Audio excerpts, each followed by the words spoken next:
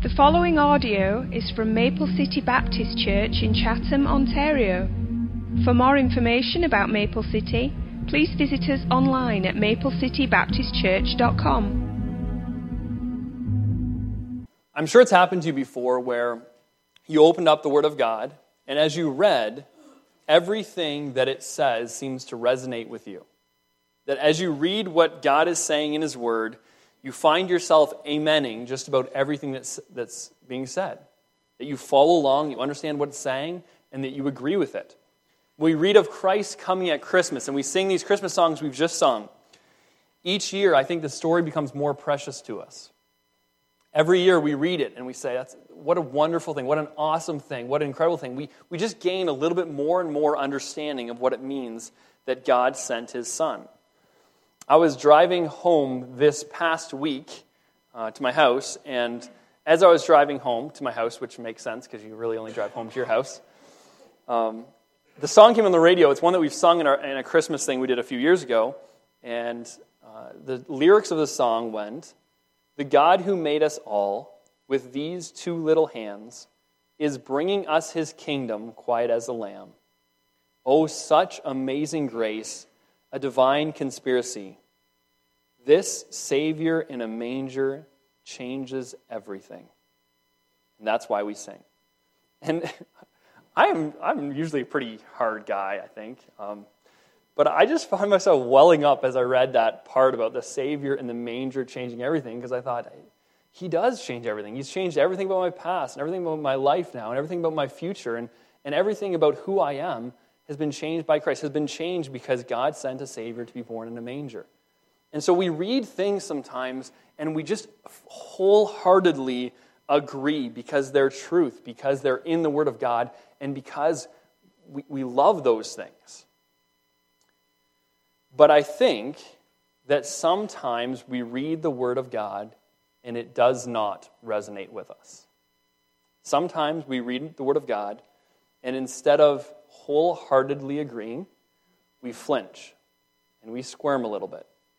And we struggle to figure out how what we just read doesn't mean exactly what we know it means. We find ourselves trying to get away from what the Bible is calling us to, or get away from what the Bible is teaching, because it's just grating against our flesh. It's grating against our natural man that is still within us. And so we find ourselves saying, I don't want that part. I want to figure out how to write that part out of the Bible. And the truth is, these are good times for us. Because it's at these times that we determine whether we trust the Word of God or whether we trust ourselves. If we trust ourselves, then every time that the Bible says something we disagree with, we will find a way to alter it. We will find a way to change it. We will find a way not to follow it. But if we believe the Word of God, then when we come to these places where our thoughts and our understanding collides with what the Scripture clearly teaches, then we say, am I going to obey myself? Am I going to follow myself? Or am I going to allow the Word of God to be the authority in my life? And it is a good thing for us to come across this sometimes. It's an opportunity to change.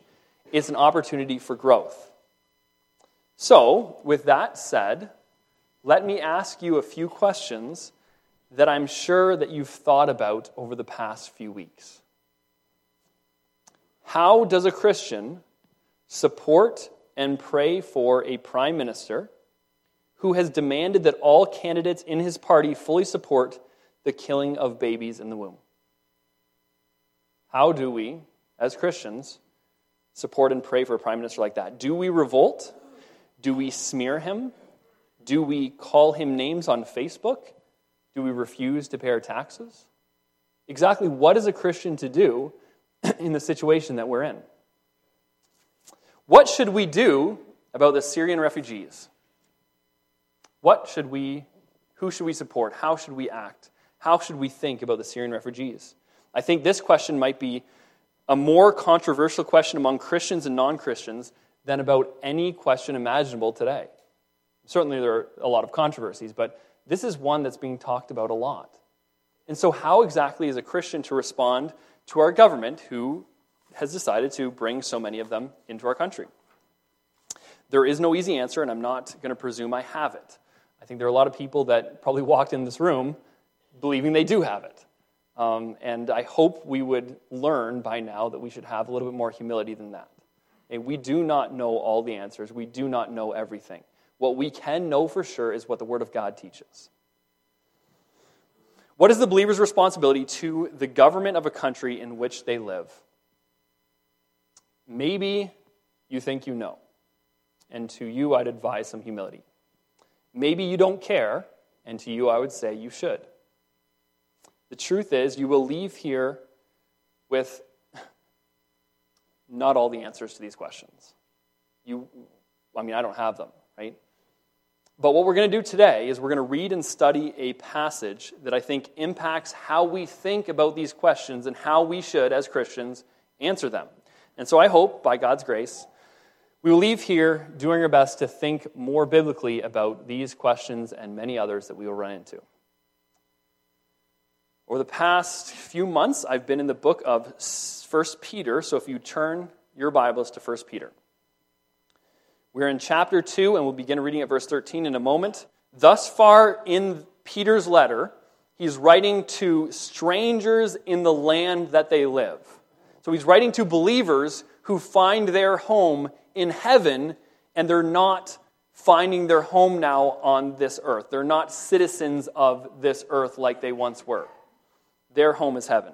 And this is what he's called them so far in the letter. He's called them strangers of the land that they live, elect of God, those who are alive and have a living hope, those who have an inheritance in heaven, those who are kept by the power of God, children of God, the redeemed, those who are born again, living stones, a chosen generation, a royal priesthood, a holy nation, and a peculiar people. And the word peculiar there means exclusively belonging to God. They are the people of God. They are pilgrims and strangers on this earth.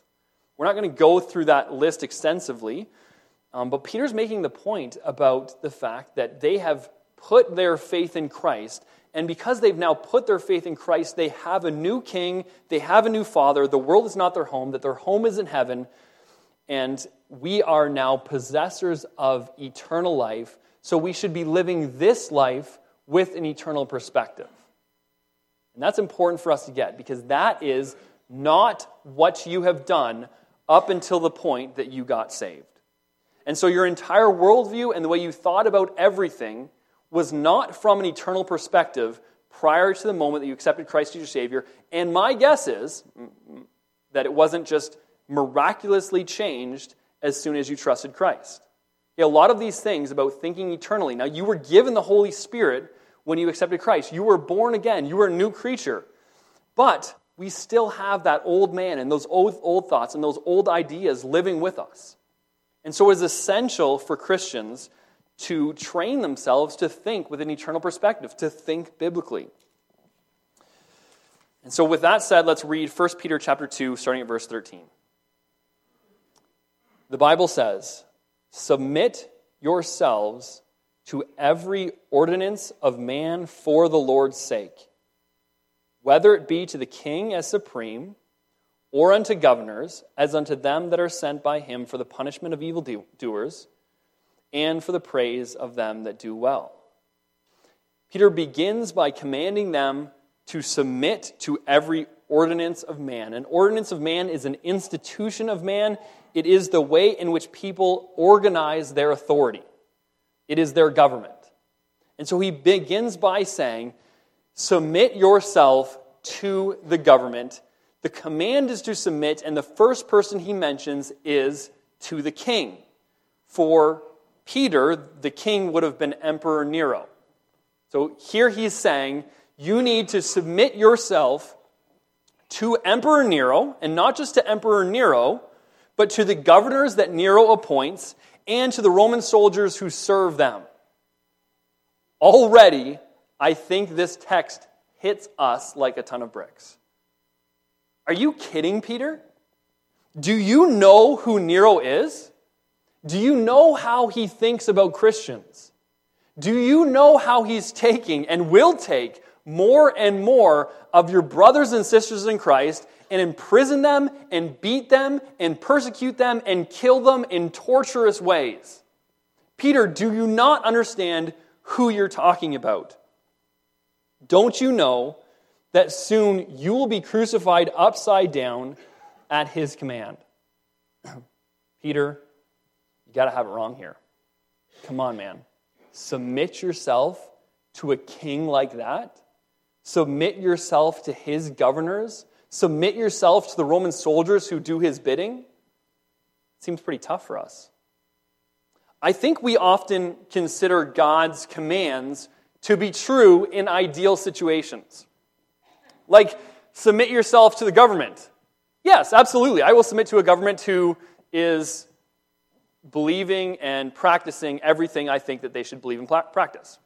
I will submit to a government who is a Christian government, who loves the Lord, has the Word of God as their final authority for their faith and their practice. I will submit to the ideal government. And the fact of the matter is, the government that Peter is speaking about here is much worse than ours is.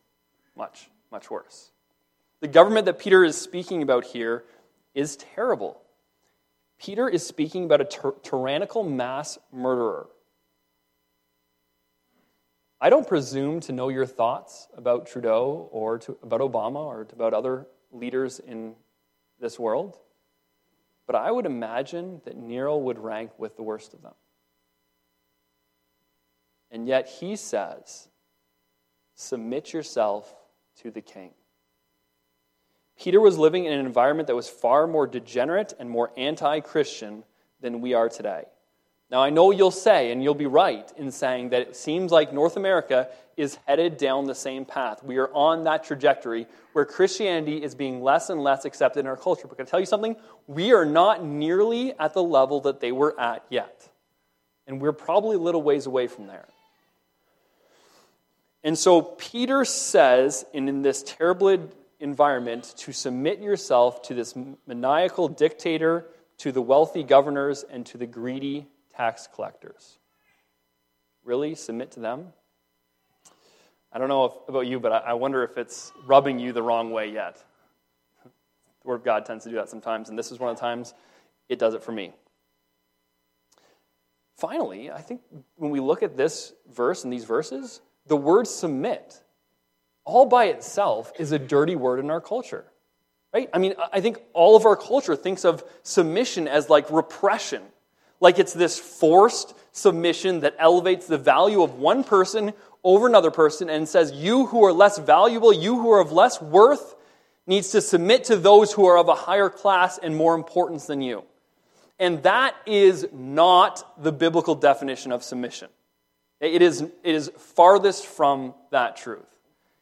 The biblical definition of submission is a choice that one makes to willingly put themselves under. It is a matter of roles and not a matter of importance, and not a matter of value or worth. It is God-ordained roles. So Peter says, it is God's ordination, it is God's will that you submit yourself to the government, whether to the king or the governors or to them that do his bidding. Verse number 15. For so is the will of God, that with well-doing you may put to silence the ignorance of foolish men. So God's will for you concerning your government is that you submit to them. Why? Because it is a good testimony for the gospel of Christ. Because in doing so, you put to silence the ignorance of foolish men. When believers act this way, it is shocking to the people around them. I mean, wouldn't it be shocking to somebody who, when you're oppressing those people, it seems like those people are still willingly submitting to you, who are still honoring and obeying you? That's a pretty awesome thought, a very countercultural idea. That was how Jesus taught. That they were persecuted and they did not react with disdain or vengeance. They did not attack. They did not organize an army to fight. That they took it. That they were oppressed and they prayed for their enemies. It says this is a testimony to the gospel. Now I know some of you are already thinking, yeah, but I mean, somebody does that to me, I'm going to fight. Okay, you might think that way, but let's just wait until we get to the end of this, because I think we'll find at the end that our weapons of warfare are a lot more powerful than theirs. Verse number 16. As free, and not using your liberty for a cloak of maliciousness. So don't use the freedom you have to cover up your evil. I have this freedom, so now I can do whatever I want. Now I can live however I want because I've been given this freedom. I've been granted forgiveness, and now I'm a child of God, and now I can live the way I want to. I can act the way I want to. He says, don't do that. Instead, live as servants of God. So he says, you are free, but you're not free to just live however you want to. You're free to now serve God. It's almost this oxymoron that we're free servants of God. That is what we are, and that is the best thing to possibly be. We have this omnibenevolent, awesome, all-knowing, all-powerful God who is the Lord of heaven and earth, the creator of the universe, and He has called us and chosen us and adopted us as His children. He loves us. He sent His Son to die for us, and now He says, you can be my servants. And that is an awesome privilege. This is an incredible thing, the position that we have as believers in Christ.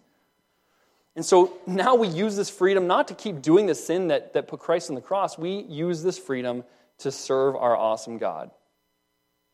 Verse 17, honor all men. Love the brotherhood. Fear God. Honor the king.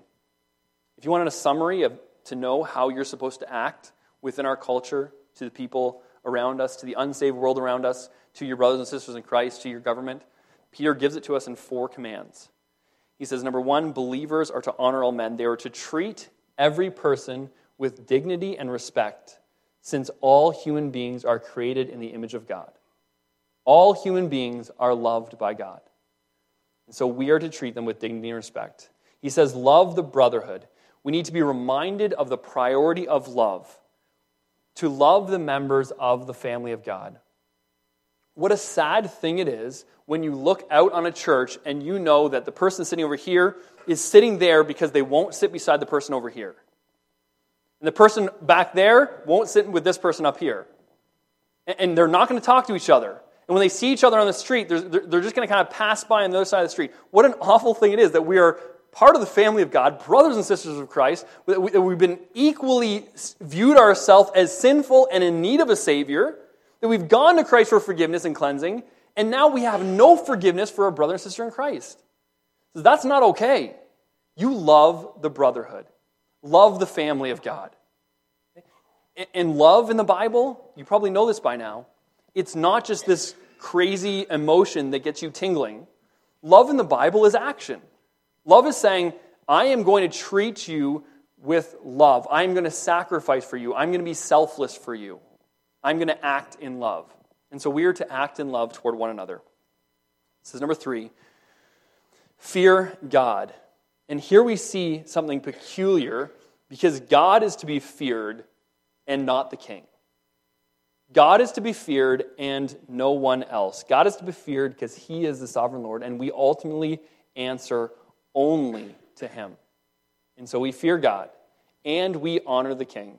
Believers are to honor the king and show him respect because of his office. You're not to fear him. We don't fear our government. And we never worry about what they're going to do to us because we're following the Lord. We fear God, but we do honor the king, and we show them the respect that he deserves because of his office. And so this morning, what I'd like to do in the next few minutes, I want to bring this passage down to our own lives by asking a series of practical questions that hopefully this text will help us answer, right? And once we have these answers and once we're kind of on the same page here, then you can take this information and this text and the truths that are in it and apply it to all the other questions that you're going to answer of our government and how we should act toward them in the future. Number 1, what should the believer's attitude toward the government be? If you're a blood-bought child of God, what should your attitude, your inclination toward the government be? And I think Peter teaches here that we should have a general attitude of submission and obedience. We understand that any government in place is ultimately there by God's decree.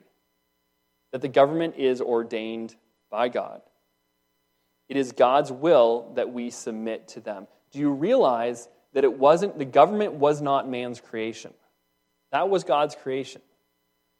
God is the one that forms governments. God is the one that allows people to be in power. Do you remember when Jesus is speaking to Pilate and he says, "You would have no power unless my Father gave it to you"? That's true for all political leaders. The only power they have is from God. And so we are to have an attitude of submission and obedience. Now, I want you to understand that this is not a blanket statement. This is not an unquestioning submission to everything they ever ask. The only person that you are ever to fully submit to is God. Okay?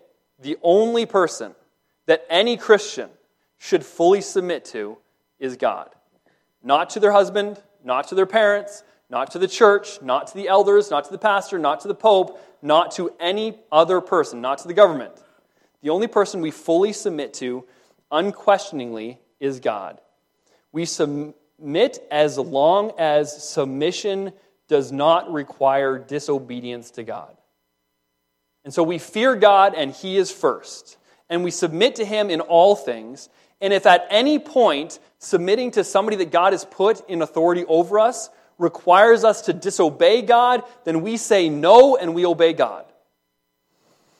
Acts chapter 4 and Acts chapter 5, there is two situations where the apostles are arrested for preaching and teaching about Jesus Christ. And in those verses, we find the religious leaders, the people who are in charge of the temple, who would have been like the ordinance of man, the institutions of man in that day. They had a lot of political authority. We find those people telling the disciples, do not any longer teach or preach in the name of Jesus Christ. Don't mention Him, don't talk about Him, stop evangelizing people. And we hear Peter's response. He says, we will obey God rather than men. We will obey God rather than men. However, that doesn't mean that we have a free pass to disobey the government all the time. It doesn't mean we have a free pass not to submit to the government because we just claim to be submitting to God. This passage, if we are going to submit to God, teaches us that our default inclination toward the government is submission, obedience, and honor. Submission, obedience, and honor. What is submission? Well, it's willingly putting yourself under. Obedience. You do what's asked of you. Do what you're supposed to do. You be a good citizen. Honor. You think well of. You respect. You give them the dignity that they deserve because of their office. This is how a Christian should act. And can I remind you, he's talking about Nero. He's saying this about the man that will someday flip him upside down on a cross and crucify him. And it's already killing people in the name of Christ. And it's going to get worse and worse. And so this is how we, if they were, certainly we are, to think of our government this way. Though we would disagree with many positions that our government takes, we should have an inclination of submission and honor. And at those points where our government disobeys the Word of God and commands us to do something different than what the Word of God teaches, that is where we stand against the government. But it's that place. Here's Paul's take in Romans chapter 13. If you want to turn your Bibles to Romans chapter 13, verses 1 to 7, Paul speaks in detail about the same issue. He says, "Let every soul be subject unto higher powers, for there is no power but of God. The powers that be," or the governments or the authorities or whatever that be, "are ordained of God. Whosoever therefore resists the power resisteth the ordinance of God. And they that resist shall receive to themselves damnation." Okay, and that word damnation there is not eternal damnation, it's destruction. Okay? So they will have trouble and difficulty because of their response. And he's saying that's a good thing. They should go through difficulty if they're resisting the power that has been ordained by God. Verse 3. "For rulers are not a terror to good works, but to the evil. Wilt thou then not be afraid of the power? Do that which is good, and thou shalt have the praise of the same. For he is a minister of God to thee for good. But if thou do that which is evil, be afraid. For he beareth not the sword in vain. For he is the minister of God, a revenger to execute wrath upon him that does evil. Now, you understand here that Paul is living in the same world, and Paul is dealing with a government who is not all good. A government who is in many ways evil. But what's happening here is we're learning that a government that is organized even by an emperor like the one they have is still better than no authority at all. If mankind was able to just run themselves and there was no type of authority and no people enforcing any kind of laws, it would be much, much worse than the Roman day that Paul and Peter experienced. And so he's saying, even if they might in some ways be evil and they do some things wrong, having them there is ordained by God, and having them there is better than not having them there. He goes on in verse 6, For this cause pay ye tribute also. Okay? For this reason pay taxes. For they are God's ministers, attending continually upon this very thing. Render therefore to all their dues, tribute to whom tribute is due, custom to whom custom, fear to whom fear, honor to whom honor. Okay? Paul is quite clear, I believe as is Peter. And so, what should the believer's attitude toward our government be? We should have an attitude of submission, obedience, and honor. What should we do when we disagree with the government? Question number 2. What should we do if we disagree with the government? So the government says we should do something, we disagree. The government says we should, in our land, adopt a practice or adopt a group of people or create a law that is against what we believe. What should we do? I'd like to say that your hands are not tied, but in many ways they are. Thankfully, God's hands are not. And so Isaiah chapter 59 verses 1 and 2 help us. Isaiah 59 verse 1 says, Behold, the Lord's hand is not shortened that it cannot save, neither his ear heavy that it cannot hear. It says God can hear, God can save, God is powerful, God can do things. But do you hear what he's saying? He is not dull of hearing that he cannot hear. And he explains to the people of Israel why there's such a problem in their land. In verse 2 he says, But your iniquities, your sins have separated between you and your God, and your sins have hid his face from you, that he will not hear. And so you, as a citizen and as a Christian, are in many ways bound to what the government says, that you have no say, that you have nothing you can do. But we do have this one thing. We do know that we serve a God who is all-powerful, whose hands are not short, or that his arm is strong. He can save, he can work, he can change. In Acts chapter 12, back in Acts again, Peter is thrown into prison by Herod.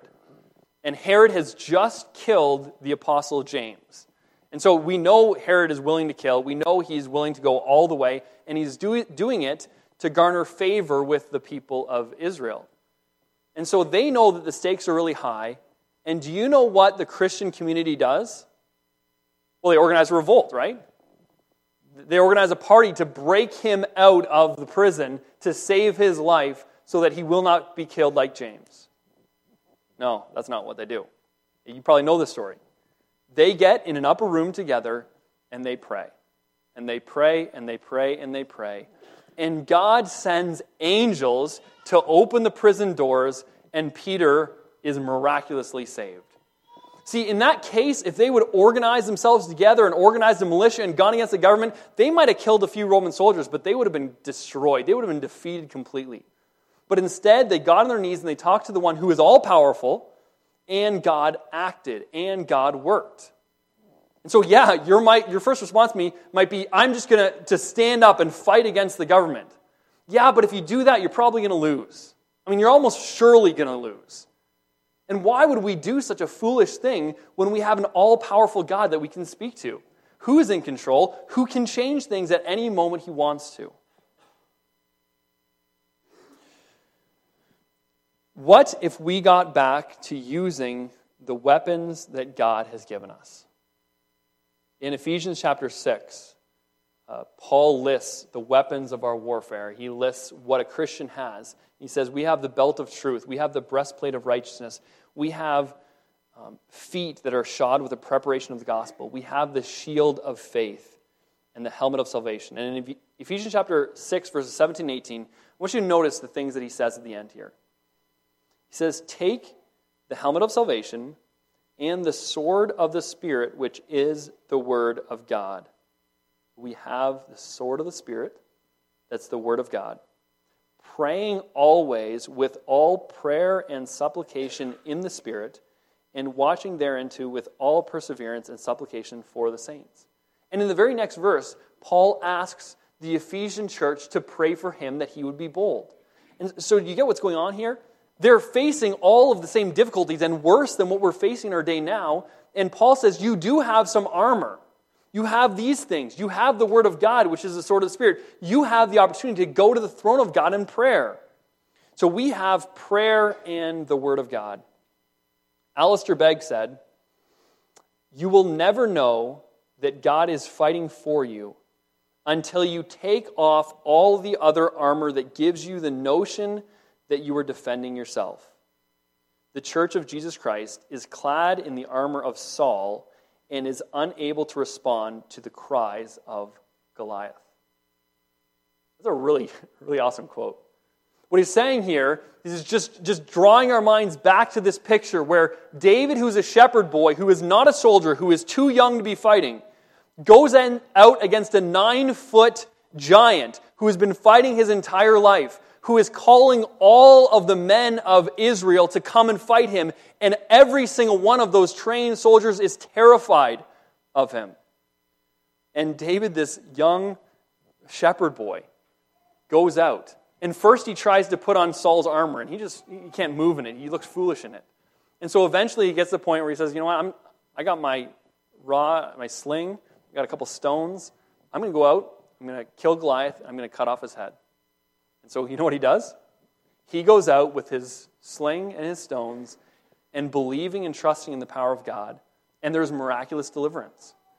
And Alistair Begg is saying, this is what's going on. We are fighting, we're trying to fight so hard in our own strength rather than relying on the power of God to fight for us. And until we are willing to take off all of that clunky armor and actually face the giant with just the power of God, we're never going to know if God is fighting for us or not. We're never going to know if God is doing something incredible that only He could do because we're fighting so hard all by ourselves. So does prayer work? I believe so. I think the Bible clearly teaches it does work. I can definitely tell you that not praying doesn't work. Do you know that the church in just about every difficult place on the earth today is seeing God's hand move in a mighty way? You know, over in China, and a lot of places in the Middle East, and a lot of places in India, and a lot of parts of Africa, there is just incredible movements of God. The gospel is going forth in a lot of those places in amazing ways. And do you know why? Because they don't have any other weapons. Because they have nothing else to fight with. They have prayer and they have the Word of God, and that's it. And so God is doing incredible things on their behalf. Casting Crowns wrote a song a while back, and it's called What If His People Prayed? And they write, what if His people prayed, and those who bear His name would humbly seek His face and turn from their own way? And what would happen if we prayed for those raised up to lead the way? Then maybe kids in school could pray, and unborn children see the light of day. What if the life that we pursue came for a hunger for the truth? What if the family turned to Jesus, stopped asking Oprah what to do? I think a lot of what we're doing, right? We're going to the world's philosophies, we're going to the world's ideas, we're trying to base our lives, and all at the same time calling ourselves Christians who love the Word of God and follow it and keep it on our shelves and never really read it, and say that we believe in the power of prayer and then spend maybe a few minutes before meals every day praying. See, we believe all the right things and we're not doing it. what if we were to just pray? What if we were just to get into the Word of God? Maybe we would see God do wonderful things in our families, in our marriages, with our kids. 2 Chronicles chapter 7, verse 14 says, "If my people, which are called by my name, shall humble themselves and pray and seek my face and turn from their wicked ways, then will I hear from heaven and will forgive their sin and will heal their land." There's got to be something to prayer. It's in here a lot. We have prayer and we have the Word of God. We have the truth. In 1 Corinthians chapter 1, verse 20, Paul speaks about the fact that what we have is the Word of God. What we have is the foolishness of preaching. And though to the world it looks like the foolish thing ever, what's happening today to the world looks foolish. This is the power of God. 1 Corinthians 1:20, "Where is the wise? Where is the scribe? Where is the disputer of this world? Hath not God made foolish the wisdom of this world?" He's saying, compare all of the wise philosophies, every wise man that's ever lived, to God, and don't you see that beside God, they all look foolish? They all are foolish. He says, "For after that, in the wisdom of God, the world by wisdom knew not God." So God made the world, but in their own wisdom, the world says, we don't need God. We're not going to follow God. He says, "It pleased God that by the foolishness of preaching to save them that believe." There's something about the preaching of the Word of God. And so what weapons do we have? Well, we have the sword of the Spirit. Right? We have our prayers, the shield of faith. We can pray and we can preach. We can get into the Word. We can speak to our Heavenly Father. We often think that if only the church would rise to a position of authority in our land, then all would be well. If only everybody in the government would get saved. If only we could elect all believers in Christ, then we'd be so much better off. Can I tell you something? That type of thing, where the church was basically in power over most of the world, has already happened. It happened back in the Middle Ages. It happened from about the 9th century to the 14th century, where the Roman Catholic Church was the political power to be reckoned with. It wasn't that the world was better off then. There's a story of St. Thomas Aquinas in the 13th century. In the story, I'm not 100% sure it's true, but it's a great story. So I'm going to tell you with the caveat that it's probably not true. Aquinas went to take a tour of the Vatican, and the Pope was so amazed by his wealth and by all that they possessed that he wanted to take Aquinas on this tour. And so at this time, the 13th century, the Catholic Church is at the height of its glory. I mean, it's as wealthy as you can imagine. And the Pope is showing off the wealth of the church, and then he said these words, "No longer does the church have to say, 'Silver and gold have I none.'" To which Thomas Aquinas responded, "And no longer can the church say, 'In the name of Jesus Christ of Nazareth, get up and walk.'" Right? So if we can win a secular war, are we better off? Are we really spiritually better off if we can figure out a way to take over our country? If we can figure out a way to make everybody conform to the policies that we would have our country to live by? Absolutely not. What we need for our country is the gospel. What we need is people to live out their faith. What we need is for people to walk away from their sin and say, yes, I know my sin is alluring, and yes, I know I love it, but I love Christ more. And I'm going to stop that because of my love for Him. And I'm going to try and be a testimony to my land even when it hurts a little bit. I'm going to pray. I'm going to get into the Word of God. I'm going to live this life with an eternal perspective. We need men and women who believe in the Word and trust in the power of God. Men and women who love the Lord so much they long to know what He has said, and they long to speak to Him in prayer. Men and women who are humble enough to change their thinking when their thinking collides with the Word of God. Men and women who truly believe that the gospel is powerful enough to save. Alistair Begg says, we cannot have an apostolic gospel that remains foundational and timeless at the point we choose. Okay? And then remove it at any point of inconvenience to us. We can't say we believe the Bible and the gospel when it's convenient, but at any point it's inconvenient, say, I'm going to do my own thing. That is what the church needs to recognize. I hope that's what we're learning about today. We can't honestly praise God for his forgiveness and then balk at his command to submit. The gospel is about submission. You realize that? Christ submitted himself to the will of the Father, and he died for us. And because of that, we ought to submit ourselves to the will of the Father. And that means for us treating, thinking of, honoring, submitting to, obeying our government. That means we get on our hands and knees and we pray like crazy that God works. And it means that we get into his word and we know him and we know what he wants for our lives and we know how he wants us to live. Let's pray.